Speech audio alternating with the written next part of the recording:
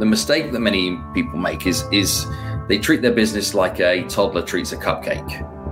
What do I mean by that? Is the only thing that they're after is the frosting and the sprinkles. It's that there are 3 critical ingredients to have more influence and persuasion in any moment in life. And the 3 critical ingredients are essential, and they're essential in this precise order. The first ingredient is one of curiosity. Every great conversation should start from a position of curiosity. The reason that you should start a conversation from a position of curiosity is because if you start a conversation from a position of certainty, then what you do is you rub the other person up the wrong way. So today I have the amazing Phil with me. I'm so glad to have you in our show. And first of all, thanks so much for saying yes to this invitation. Hey, my pleasure to be here. Thank you for having me. He's the author. He's a best-selling author of the book, Exactly What to Say. And to be honest with you, when I was watching you perform on stage, what I was thinking to myself, like, you are such an engaging speaker. And I don't know when was the time you realized that yourself? When you speak, people listen. How did that come for you? I don't know whether it came for me as something that I noticed in any moment of an epiphany. I've been surrounded by people in my family that when there was a birthday, like Dad would stand up and make a little speech about whoever it was. And then in my early corporate roles I was often delivering trainings and seminars towards big groups of people and running presentations that would be involved in new store openings and for recruitments and to help educate community. And so I've been training and speaking in some way, shape or form now for over 25 years. So there's not necessarily some form of an epiphany. What there is the ability to be able to search from role models, to take influence and inspiration from literally thousands of other areas, to be able to then practice and perform alongside other great performers, to then also be able to go on detailed trainings from masters of their craft in the world of acting or improv or comedy. And my current skill set is a mashup of experience, learnings, and just generally caring obnoxiously about the responsibility and role of communicating to many from stage to a level that is far higher than most people have ever considered. So when you look at even the role as a professional speaker, in my mind, it isn't about my speech to the audience. It's not about serving my message. It's about serving the moment. And serving that moment is a huge responsibility. If there's 6,000 people in an audience, it's not my 1 hour, it's their 6,000 hours that matter. So I'm responsible for 6,000 hours of productivity in that point of view. And you take that seriously. So how do you realize that you're good at this? You probably don't. You just live a life of relentlessly getting better. You just decide that this is a profession and that it isn't like, oh, what's the secret? Where's the answer? Where's the big epiphany moment? It has been, oh, I was experienced at this 25 years ago and I've continually been more experienced on it past that point. Wow. Okay. So what you're saying, that was just preparation, practice, observation. Yeah. That was and it. Caring as well, Domi. I think that's something that too few people do about this, is they don't care enough about what it is that they're trying to do. Therefore, they don't prepare enough. Therefore, that they don't deliver enough. Therefore, they don't give themselves the gift of growth, because what they're looking for is the shortcut, the quick win, or the quote unquote best practice. How do you prepare yourself when you have a speech or presentation? If you can just tell us a bit. Yeah, I mean, the prep process is almost different in a case-by-case scenario, but what is always true is a detailed body of research about who's in that audience. What also is always true is a detailed piece of research about what those people in that audience are experiencing at that moment in time. And there's a big difference if I'm walking into a sales conference of an organization of people that have been there for 7 years and that they've just come off their best year ever, and that I'm the opening keynote speaker, right? That is a different sentiment, a different moment than if it's an organization where 2/3 of the group are new, many of the long-term employees have been let go, and they've just gone through a particularly turbulent time where they lost one of their biggest accounts towards a major competitor. And I'm in the middle of the show. Right, they're very, very different experiences. So I think there's a button that exists in every audience member's mind, which is a button that I call the "Show Me That You Know Me" button. And if I can trigger the show me that you know me button, I can show up prepared. So I do what it takes to be able to hit the show me that you know me button. Then the other things I do in prep is to just make conscious decisions from a content point of view and then content map.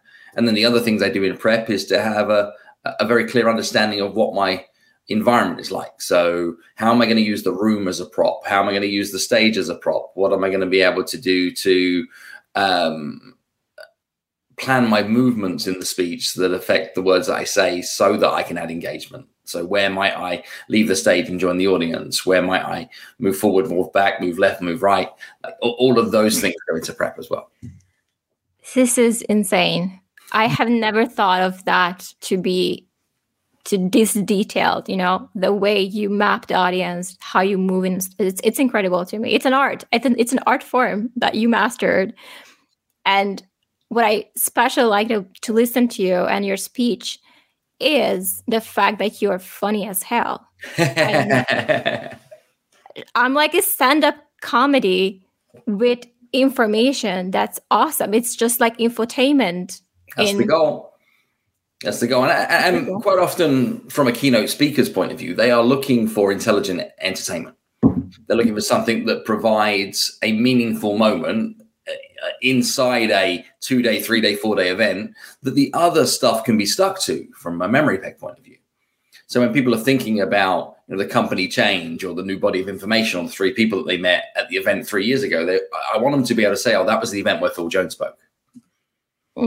Right? Like if I can create a memorable moment that the other stuff can be stuck to, then I'm insanely more valuable to whoever the event organizer is.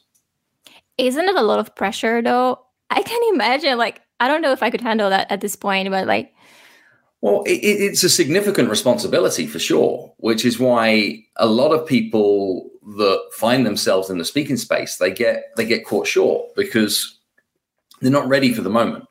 They might know their content remarkably well. They might have been prepared from a speech point of view remarkably well, but they don't have the right amount of experience in order to be able to deliver. And something that's been interesting in my career is I was training and speaking in my corporate roles. I started my first business as an independent sales training business. I was putting 12 people in the room, £85 a ticket back in the UK, looking to build a small coaching business off the back of that. I had one-on-one coaching clients. I then had a handful of consulting clients. I'd then speak to fill my room to be able to bring people towards my workshops. I'd then speak to bring people into coaching communities. I'd then speak to be able to then find my next consulting clients. I'd then be invited in by organizations to speak to their people. I've now been speaking for free. I've now been speaking for £500 and at £1,500 a speech, and then at £2,500, and then at £5,000, and then you do your first international gig, and then you write your first book. And now my fees are in line with many celebrities, which still blows my mind, but I've had success at every level in the professional speaking space.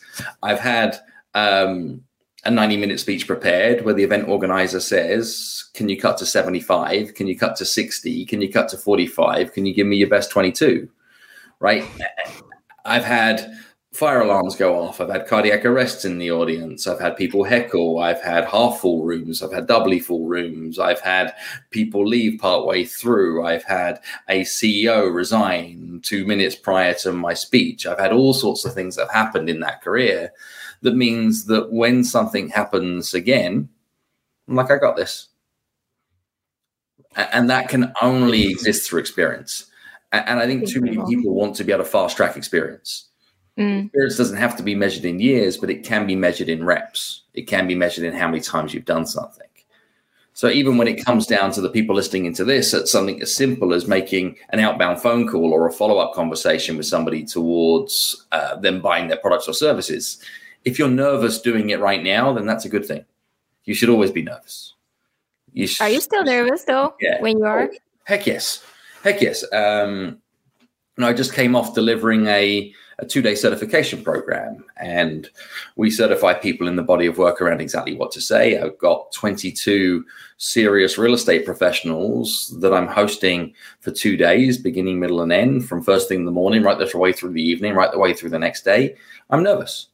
Why? Because I care, and 2, because I always want to over-deliver. Is whatever they came hoping to achieve is I want to make sure that we deliver more than that. I think that same thing is true at every given speech environment. And in a speech environment, what I normally look to do too is I'm always trying something new. And by trying something new, that doesn't mean something dangerous and new. That doesn't mean I'm making it up. It means I might use like 85% of content timing that I've done before. And then I might make just some new brave choices. Like, how am I going to do that bit? Could I use a different prop there? What am I going to do with volume and noise? How am I going to be able to maybe dial up a joke or something some way? So I'm nervous about like, how's that new bit going to land? I'm nervous about things like what's happening prior, what's happening after. And I'm nervous because I give a damn. If I stop being nervous, then I'll be complacent. If I'm complacent, that's a dangerous place to be. Again, it just blows my mind, your level of preparation. Is there any way to mentally prepare yourself? You said there were like cardiac arrest happening in the audience and like all the curveball situations. Is there any way that you mentally prepare yourself? Like, okay, anything can happen, but I'm going to be okay. And just keep your speech going. I think the readiness comes from having considered every variation of a choose your own adventure.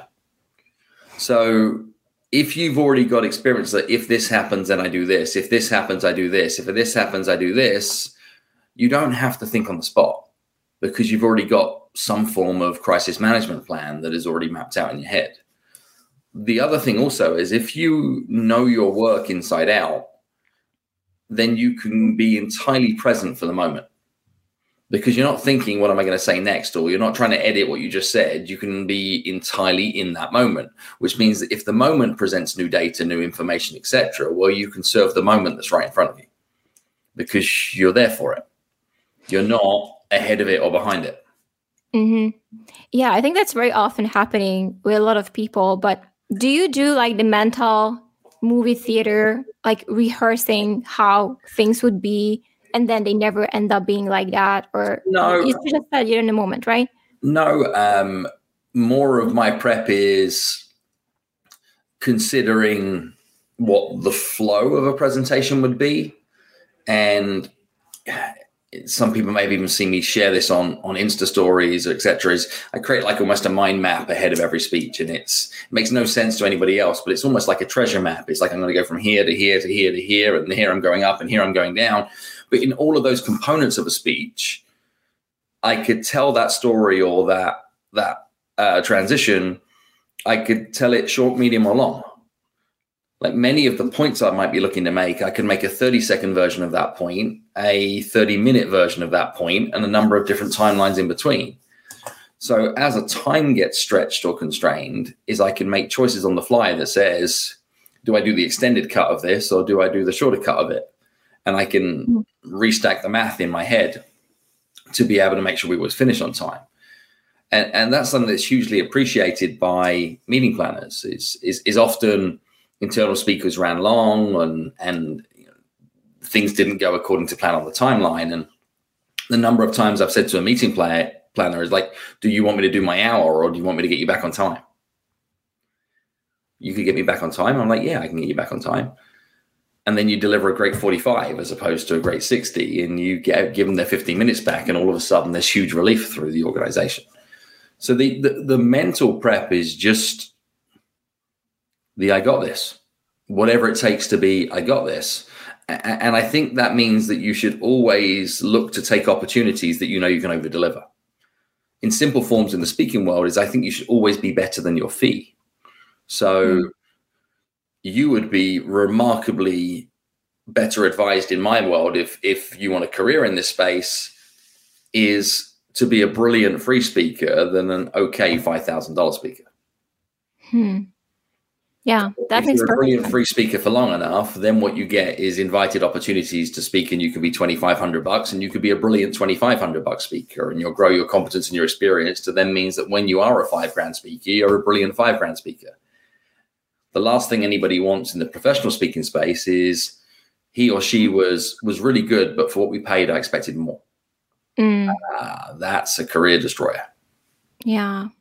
The reason why I ask you about this is because, first of all, you're brilliant, and the way you are constructing this whole, I mean, the depth that you go, you know, how much you care. I don't think I have heard of that before from anyone else.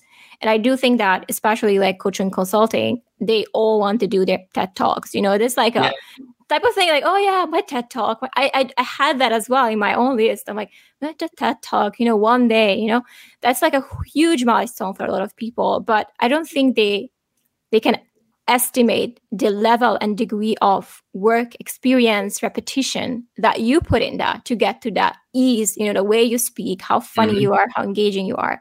It's not going to come overnight. No. And it shouldn't, though, right? Is if something rewards at a ridiculously high level, it shouldn't be easy. Yeah, makes sense. It should be challenging. It should take work. It should take effort. It's no different to anybody who is a professional sports person. They might make it look easy, but it isn't until you try to go toe to toe with them that you're like, oh, dang, that is different level, different league. Do you think anyone can be a good speaker? Yes, I would say, though, that some people are at different, you know, start the journey at different points. So the evolution to get to a level of high competence is a shorter evolution than some than it would be for others. The biggest thing that stands in the way of people looking to become a speaker or a better speaker, communicator in any way is selfishness. So lots of people enter the personal brand space because they want it to serve their ego. And they're looking to create look at me moments. They're looking to create like, I'm awesome, this is me, etc. And the result of which is they forget that it's a servant's job. You serve an audience, you serve a moment, you are there to serve an objective or serve an opportunity. You're not there to deliver your speech. It's not about you. It's about them and what they go on to be able to go and do afterwards. And I think if you care about that, you'll become a great speaker because you learn to develop and master your skills because you care profusely about your responsibility to all of them. When you care about you, then that's a dangerous place to play. Yeah. I do see that often in the industry as well, you know, like TEDx, just like, you know, stamping the Forbes, whatever feature, left, right, center. And it's like someone written them an article. It was a contribution. I can literally pay to get that tomorrow, right? So there's, especially in the online coaching space, there's so many of the ego-driven entrepreneurs, is what I observe. But I really like your approach on that, just serving your audience and just be right.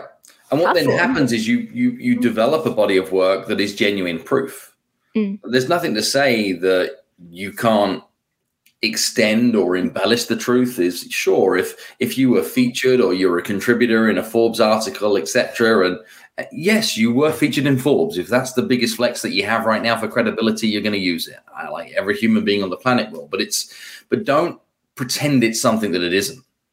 And the same is there's a big difference between featuring on the TED platform and delivering a TEDx at a local regional TEDx that was filmed with 17 people in the audience, of which 15 were other people there delivering their TEDx speech, right? It is what we all do things for positioning.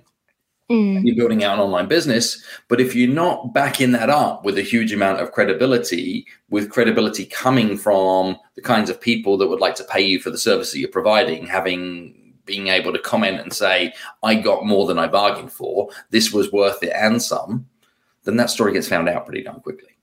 And I think too many people look to build a veneer of a brand and they don't backfill those asset creations with proof of their competence, is proof that they've done it for people before, proof that they've done it for people like them, proof that they've done it consistently, and proof that they've delivered at a high standard. They just want to jump straight to the good stuff. And I do a lot of work in behind the scenes within the industry as a whole on training people to build personal brand businesses. And I try to explain to folks that The mistake that many people make is they treat their business like a toddler treats a cupcake. What do I mean by that? Is the only thing that they're after is the frosting and the sprinkles. They want the sweet, sticky stuff that's on the top of a business of this nature. Whereas if by alternative, you can build the base of the cupcake, and in the base of the cupcake, then what you can do is you can build a solid, stable, sustainable business that covers all your bills, that makes sure that you have the long-term cash flow to be able to deliver upon all the promises that you make towards others. Then when you get frosting and sprinkles, they taste like frosting and sprinkles. But if you try and live on frostings and sprinkles, it makes you pretty sick. And too many people in the personal brand space, they're chasing frosting and sprinkles. They're not doing the hard, ugly work that sustains a business. And for me, through the years, is my one-on-one coaching clients in the early days were the base of my cupcake. 1 or 2 consulting retainers were the base of my cupcake. And in today's world, the base of my cupcake is my book royalties. I can feed my family and live my life on my book royalties. I cannot now stop them coming. I can see my cash flow on book royalties 18 months ahead of time. I've got some predictability on that. It means that every keynote speaking fee is a keynote speaking fee. There is no overhead that's attached to that. Consulting parts of my business, IP licensing parts of my business, etc., are now all on top of that stable base. Yeah, but what you're saying is you can't skip and then jump into the frosting. I love that analogy, by the way. It makes it so easy to understand. Yeah. So basically, hard work isn't sexy. I mean, is it? Well, not until you get it to a point where it pays, and then the hard work gets you the ability to deliver on the sexiness stuff in the right way. And I think as a thought leader, coach, consultant, speaker, anybody in that space is you cannot be who you're not. Yeah. And one of the things that I see that sabotages a lot of people's careers is congruence, i.e. the message they want to share with other people is a message that they've well crafted, but it isn't a message that's true to them. They don't live it in their life. They're not achieving it or experiencing it in their own life. But what they're asking to be able to do is to play with other people's money to achieve it for them. Yet they're not an example outside of what they deliver on the stage of the promise that they're packaging. So you need to be your own best client. Yeah, I think congruence is a big issue. And on top of that, people can smell it. I don't know why, if you don't have that achievement, you're not embodying what you're doing, it's going to come out anyway. I don't think you can fake it till you make it. I mean, I'm not sure how long you can keep that facade up. You can if you keep finding new audiences.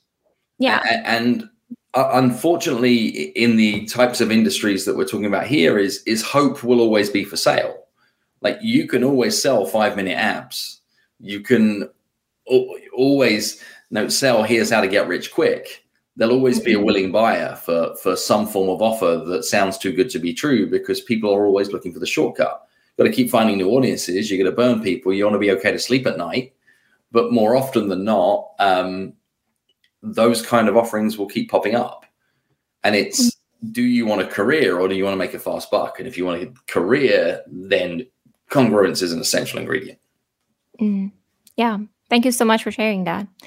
I don't want to interrupt you. I think you wanted to say something else. Just tell us. I don't know. That was it? I don't know. Where do you want to go next? What else do you want to chat about? I want to go next to messaging and communication online, because in my space, and that's where I want to pick your brain a bit and just see if we can provide some value to the audience. When it comes to online space, obviously, it's harder for a lot of people to get others to, come to a conversation, come to a call, generate leads. That's like the biggest issue of the industry, right? Like, how do I get leads? I need leads. How do I get people to come to a call with me, especially in coaching, right? That's their thing, right? Using your approach in your book, Exactly What to Say, how can we implement that in the online space? Because we're not face-to-face. We are just someone online, reaching out. Yeah. How can I reach that motivation / persuasion by using your book? I mean, it's a big question that is kind of complex to answer. Is to just say, like, how do you use X to achieve Y? Is what I would say, though, is the online space and the in-person space have more in common than they do differences. Like, this is people to people. And whether you are speaking to somebody via StreamYard like we are right now, whether you're on a Zoom link, whether you're in an Instagram DM, whether it's a comment in a post, whether it's an email, whether it's a face-to-face meeting over coffee, then this is a human-to-human connection. Mm-hmm. What there then are some realizations as to how people would go on to be able to take action. Something we don't teach in the book, but really is the core operating system in the book, is that there are 3 critical ingredients to have more influence and persuasion in any moment in life. And the 3 critical ingredients are essential, and they're essential in this precise order. The first ingredient is one of curiosity. Every great conversation should start from a position of curiosity. The reason that you should start a conversation from a position of curiosity is because if you start a conversation from a position of certainty and you have that I know best type mentality, then what you do is you rub the other person up the wrong way. In the online space, lots of people show up with, I know I've got the answer. I know I can help you achieve blank. I know what you're doing wrong. I know. It becomes pushy, the one thing that everybody doesn't want to believe. If you show up first from a position of curiosity, as in you don't know if you can help somebody, you aren't certain that you have the answer, well, now all of a sudden you're insanely more attractive. Because what you can become is pulley and not pushy. See, the most important thing for every online marketer is that although you have incredible content that you want to share with people, is that if you don't understand their context, your content is only going to bounce. Because it's already noisy enough out there, right? If anybody is looking around online to be able to get help, support, advice, and guidance, they're not just looking at you, they're looking at thousands of others. Everybody's pushing content. It's confusing, it's noisy. It's like, how do I run away? Where's trust? Trust is missing. If you start curious with all of your communications, then you get the ability to learn their context. And when you understand their context, you start to be able to see the world through their eyes. You start to be able to see if you can really, truly be able to go on and help somebody. Curiosity gets you towards that piece. In my mind, what selling is, which is a lot of what people are talking about from an influence and persuasion point of view, selling is earning the right to make a recommendation. What that means is you should never, ever invite somebody to try and buy something unless you can say these words first. And the words you should look to say first are the words because of the fact that you said. Because of the fact that you said blank, blank, and blank, then for those reasons, what I'd recommend is blank, blank, and blank. So if we start from a position of curiosity, all of the early conversations with regards to your ability to help somebody would be better served if you said, I don't know if I can help you. I'd love to understand more about what you're trying to achieve. I'd love to understand more about what you've already tried. I'd love to learn more about what you're hoping to be able to go on and do. I'd love to get a better picture of you, your world, your circumstances. And you do that from being curious. How do you use the book? The book is full of prefaces to allow you to ask more curious questions, to allow you to get more of that context before you start offering your content. And that way, when you bring people towards a phone call, they're not coming to listen to your pitch of here's what you're going to deliver and here's everything that's in it and here's how much you're going to charge. They're coming to a conversation to see if we can explore possibilities and is there a genuine fit. When you remain curious for long enough, you get to the second ingredient. And the second ingredient is one called empathy. And empathy is like a buzzword, yet still too few people know what the word means. Best definition I've heard for the word empathy comes from a speaker, author friend of mine by the name of Jon Acuff. And Jon Acuff describes empathy as to care about what the people you care about. Now, the struggle with most coaches and consultants is the thing they care about most is themselves. Mm. So their communication becomes, I was just checking in. I was hoping what I can do for you, what me and my team are capable of, what we are brilliant at. It becomes this vomit of look at me, I'm awesome. Whereas in truth, when we're being empathetic, we trigger that show me that you know me button. We spoke earlier on in our discussion today about how important that is when I serve an audience. The same thing is true when anybody looking to sell to somebody is serving the audience of one that's in front of them. They're looking for you to hit the show me that you know me button. I don't care how good your product is, how good your service is, how good your offering is. I care what it might be to do for me. So if you don't know me, my world, my circumstances, you cannot hit the show me that you know me button. You're in trouble. Most people approach a moment of influence, whether online or in person, where it's like me versus them. Did I win the business? Did I win the sale? Did I close the deal? Now, if there's a winner, that also means there must have been a loser. In today's world, if somebody feels like a loser at the end of a conversation, then welcome to buyer's remorse, welcome to regret, welcome to unfair expectations, welcome to a struggle of a client experience. It shouldn't be you versus them. It should be you and them versus it. Like, what is some external, outside of your relationship objective that we are trying to tackle together? If you're curious for long enough to reach a position of empathy, and then you demonstrate empathy back towards the other person, now you are reaching a position of trust. This takes time. And by time, it's number of times that you can be back and forth in a conversation. Now, you could do that over DMs. You can do that in stories. You can do that even with a series of well-structured reels over a period of time. But too many people want to get straight from, I've got the gold, you should buy it from me, look at me, aren't I awesome? Instead, we should be using our marketing metrics to be able to bring people into conversations. We should be asking more questions of people because questions start conversations. Conversations lead to relationships. From relationships, you create opportunities, and from opportunities, you can get sales. You were talking earlier on, people like, I want more leads, more leads, more leads, more leads. Well, no, they want more opportunities so they can make more sales. They want more opportunities so they can make more sales. How do you do that? It's who are the people you need to be asking more questions of? What are the conversations you know you need to be having that you're not? Where do you hold relationships that hold untapped opportunities? There are the sales. So that becomes a to-do list, is who are the people you need to be asking more questions of? So we've got this first ingredient of curiosity, this second ingredient of empathy that leads us to the third ingredient, which is one of courage. Domi, do me this favor and finish this sentence for me. If you do not ask, you're not given. You're not given, you do not get, you do not receive, you will not know. Yeah. You know that that is true.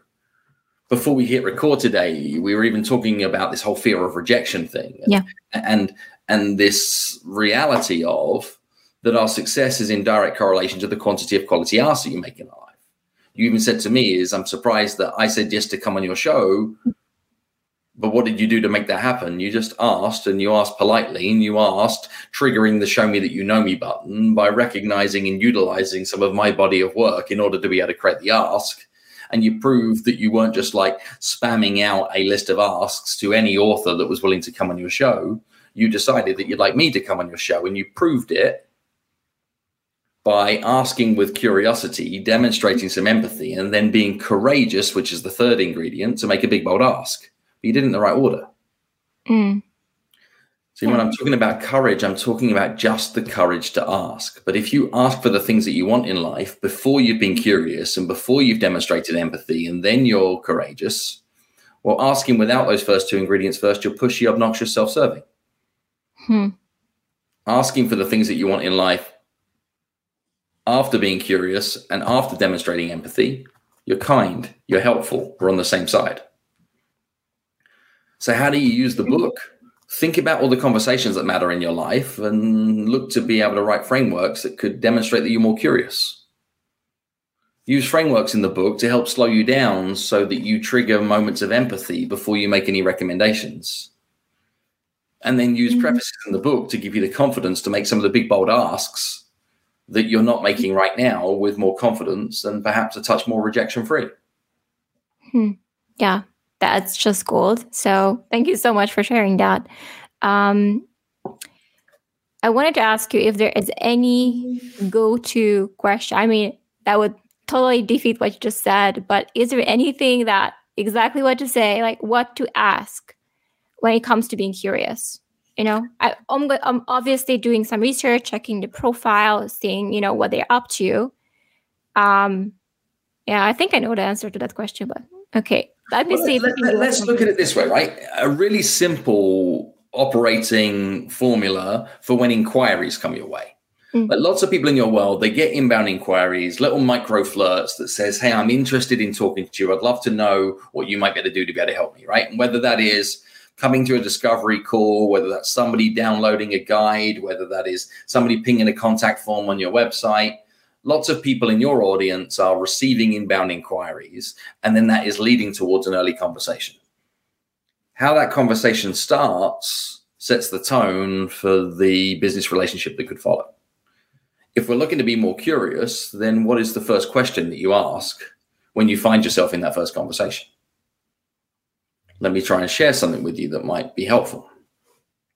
If, Tommy, you were calling me and looking to potentially hire me for some services towards you in your business, my first question back would be a statement like, I'm delighted that you found the time to be able to reach out and thank you for your kind words. My question would be, well, what is it about me and my work that makes you think I would be a good fit for your circumstances? See, I'm going to let you sell me on me. Okay, that makes sense. See how it changes things, right? I just earn this giant piece of context. It could be, well, I saw you speak. I've been following your content for a while. 3 of my friends have been clients of yours and they've got great results, yada, yada, yada. What does that do to my confidence? It decreases. Yeah, I'm like in better shape, right? Whereas by alternative is if I say, what is it about me and my work that makes you think I might be a good fit? And you say, well, I don't know, to be honest, is I just stumbled across your details on an Instagram reel and it caught my attention and you said to sign up for a discovery call. So here I am. We just earned a lot of context real quick. So yeah, what that's do I really now do is I now stay curious with a past, present, future arc. So what do I mean by that? I mean, so tell me, what have you been up to through the years? How did you get to this point in your life? Oh, yes, a question for me? Well, that's the kind of question I would ask, right? Let's go back in time. And what are you working on right now? How well is that working out for you? What are you hoping to achieve? That very simple past, present, future arc earns me a ton of context. And without me knowing where you've come from, where you are today, and where you're hoping to go, I have no right to recommend anything. That's so true, by the way. Yeah. That's so true. I just wanted to add here, because I think that's brilliant to, first of all, map out those questions. And it's like a doctor mentality. Don't prescribe medication. You don't know the symptoms, right? Right. Like, how do I come to prescription before you? diagnosis is malpractice. Yeah, that's so true. Yeah. So that's why I said, like, if we can, in our messaging, remain curious, just to resume what you're saying, and earn their trust and empathize with them, then we will be able to see if we can help, because that's the ultimate goal. It's not like, okay, I think I have something I can help you with, and then would you be open-minded to hear that? But it doesn't work without you having to ask those questions first and knowing if that's something you can help with. It's assumption. You don't know, right? And you don't want to make promises you can't keep. So unless you have absolutely certainty that you can deliver upon your promise, you shouldn't be making those recommendations. Remember earlier on, I said that selling is earning the right to make a recommendation, and that you should never, ever, ever invite anybody to buy anything unless you can say, because of the fact that you said blank, blank, and blank, for those reasons, what I'd recommend is blank, blank, and blank. That is a remarkably easy framework to understand. It's a complex framework to deliver. Why? Because collecting the blanks takes time. Takes time. Right? Yes. It is, without me being curious to understand what's really going on, I can't put the right ingredients in those blanks. There's a book called Human to Human. And I just feel like your approach is so unique in a way, and it makes perfect sense as human being. But the online world has become this place of, numbers and leads, and just caring less about people and who they are, what they're about, right? And trying to cookie cutter everyone under the same umbrella. But I think that's so unique about your approach, is that you bring back humanity in that conversation, and not just be like, a number, right? A lead, whoever, So that's so important. Thank you so much for sharing that. I guess my last question is for you before I let you go is, what's in it? Like, let's say 5 years from here, how do you see yourself? Where do you see yourself? I'm in a very fortunate position that the career aspirations I had for myself from a young entrepreneur at 14 years of age through all of the milestones that we've jumped through then is I've already outperformed the bulk of goals and aspirations I had for myself as a young man. So I'm now not necessarily chasing giant goals. We've sold 1.7 million copies of a book. I'm inducted into the Hall of Fame of Speakers, one of the youngest members there. I opened for Tony Robbins this year. I've spoken on some of the biggest stages. I've worked in 5 different continents, 59 different countries. I've traveled pretty much the world. I live where I want in New York City. We have a home where we would like it to be able to be back in the UK. What am I looking to be able to achieve more in 5 years' time is the growth in the body of work. So my next 5 years is all about me giving the body of work of Exactly What to Say away to others to champion and carry into the world. So we now have 32 certified guides. We'll have 100 certified guides by the end of next year. And they will be training the core principles of Exactly What to Say into a variety of different, more unique sets of environments. That really excites me. And I'm on a lifelong mission to help people grow their awareness to their critical conversations in life and how they can show up to those conversations with more intentionality in order to be able to achieve better outcomes. I think spoken word and the art of spoken word is fast becoming forgotten in modern society. And I care passionately about the quality of conversations people have and think it's a skill that is going to be one of the most important skills for people to have in the next century. So what am I looking at is my goals in life is that if my tombstone was going to read anything, I would love my tombstone to read like loving husband, proud father, and creator of Exactly What to Say. That'll do. Oh, that's great. You know, I'm so happy to have met someone who is genuinely that I've done it. You know, I'm just going to expand from now and I don't have, a massive goal. I'm just going to keep expanding. And that's you. And I really hope I can get there one day as well. And so I'm not going to be terrified when I get on a plane to think I'm going to die and I haven't lived yet. So right. That's my goal, is to get into a point where I'm like, I'm cool. This plane can crash. I'll be okay, So that's my goal personally. But I'm happy that you have the courage to go for it and do it and craft and master and expand and influence. And, so I'm so happy to have you in the show. How can my audience can reach out to you? Is there any way, are you taking clients or are you doing the trainings that you just mentioned? Is there any way for them We have lots of things that are going on, but either stop by exactlywhattosay.com and see all the things that we're up to there. Stop by philmjones.com if you want to understand more about me and the speaking work and background. And if you would like to continue a conversation in some way or just reach out and say, hey, probably the most active social platform I'm on is Instagram. And come find me on Instagram. I'm at philmjonesuk. Thank you so much, Phil, for your time. It was full of value, and I cannot wait to share it with my audience.